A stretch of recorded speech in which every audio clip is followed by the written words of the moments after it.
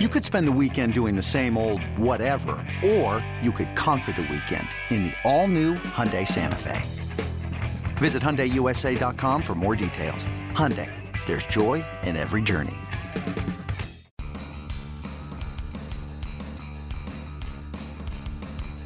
You're listening to MLB.com Extras, brought to you by MLB.tv. It's baseball everywhere. Hey everyone, welcome to MLB.com Extras. I'm Alexa Dat, and today we are talking Braves baseball. We bring in Braves reporter for MLB.com, Mark Bowman. Mark, how you feeling? How's everything going? Good. Busy week. Busy. Been a very odd offseason, obviously, with all the uncertainty that centered around the Braves. But to get Alex Anthopoulos in that GM role this week, that started to point the organization back at least distance from what has been one of the uglier periods in this franchise's history. Okay, so we have the new GM who was announced at the GM meetings this week. He was former GM in Toronto.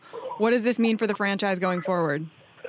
Well, this was everything that John Coppolella did during GM. He's provided a base. Now, obviously, there's some people that have questioned how he went about it, and that's why the organization will be punished. But at the same time, Alex is stepping into a very very enticing, very attractive situation where he has a strong farm system, a team that, if you even look at where his pitching staff is at the end of last year and what they'll have going forward, this is a team that could compete as early as 2019. More importantly, this is, I think Alex has a lot of that same tireless work ethic that Coppy has. He's very aggressive with the trade market. I think that will be important going forward as they need to find a way to, the best thing to do is that they can have ties with Matt Kemp to create a lineup spot for Ronald Acuna. And I think that Alex is one of those guys that will think outside the box and do anything and everything he can to do that. And if not, they may have to part ways with Nick Markakis. But, Alex is one of those guys that has shown in the past, not only is he aggressive, but he's also creative in his, as he attacks trades. I feel like Braves fans are absolutely salivating at the idea of their top prospect, Ronald Acuna, and watching him crush it in the Arizona Fall League, I'm sure, has just added to that anticipation. When can fans expect him to see, this guy in a major league uniform?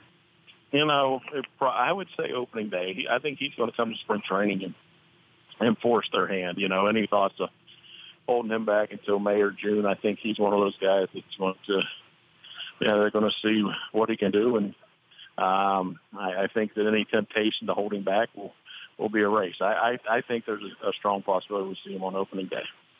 All right. Fans will look forward to that. Also at the GM meetings, a lot of talk of the Braves adding a veteran pitcher. How big of a need is this for the team, and how are they going to address it? I think that the bigger need is the bullpen. Rotation-wise, that they added a veteran pitcher. If you got a frontline guy at top of the rotation type of arm, then, I think that's certainly the way to go.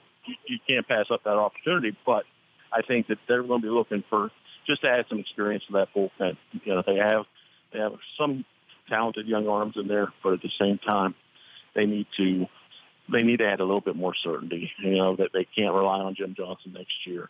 And then you've got some of the other younger kids, Daniel Winkler, while there's potential there, Jose Ramirez, those guys have to prove themselves a little bit more before you can go into a season confident. If you start looking at, the way Davis is out there, could they make a run for him? It's a possibility. Mike Minor might find he might appear on their radar at some point in time. He'll be on the radar of a lot of teams, but I do think they will end up adding at least 2 relievers this winter. So, with one of the best farm systems in baseball, they've got 8 of the top 100 prospects. That's the most in the majors. They can afford to be aggressive this offseason. How aggressive do you think they actually will be, though?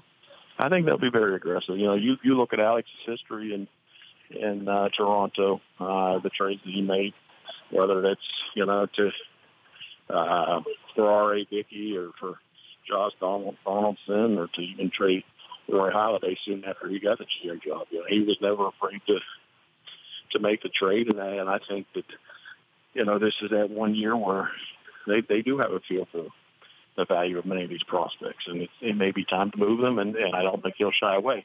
Part of that being he doesn't have any connection with these prospects. There's none of that emotional attachment, and that might be good. Mark, you've been following these prospects very closely in the AFL. Give us another name or a couple names here of guys that you think we could see next year in the majors. Well, Mike Soroka and Colby Allard are two pitchers that you could certainly see. That's not an opening day type of thing. That's more of the June or July. Those two guys made the jump from A-ball to AA this year and were very successful. I think Soroka is kind of he'd probably come first, maybe just because he's a little bit more physically mature at this stage of his career. From an offensive standpoint, Alex Jackson made strides this year. At the same time, the numbers you see out there in Arizona are good, but you don't ever want to put too much stock in numbers from the Arizona Fall League. And some scouts they still have some doubts about his swing, but at the same time, he's established himself as a good prospect. But I'd say the best offensive prospect behind Acuna right now may be Austin Riley, a third baseman who I'd say if you see him next year, it'll be September. But at the same time, 2019 might be a year where they're talking about him possibly being the starting third baseman. Very bright future for the Braves. All right, we're wrapping up a few weeks of postseason awards. Ender Inciarte wins his second straight Gold Glove. What does his defense mean to this team? Well, this guy's this organization saw from Andrew Jones what he can do with pitching staff. Ender Inciarte may not be quite what Andrew Jones was, but at the same time, he's certainly proven to be one of the game's finest all-around outfielders. StatCast, he's basically a StatCast legend already. So, I think here's a guy that not only can you make a difference up there at the top of the lineup, but out there in the field, when you're putting together a young pitching staff like the Braves, having a guy like Inciarte is invaluable. All right, Mark, as we wrap up here, you want to go ahead and tell Braves fans that they're going to be playing meaningful games in September? In September? I'd say they're a year away. All right. At least a year away. All right, sounds good. They still have a lot to look forward to, though, for next season. Appreciate it, Mark. We'll talk soon. Thank you.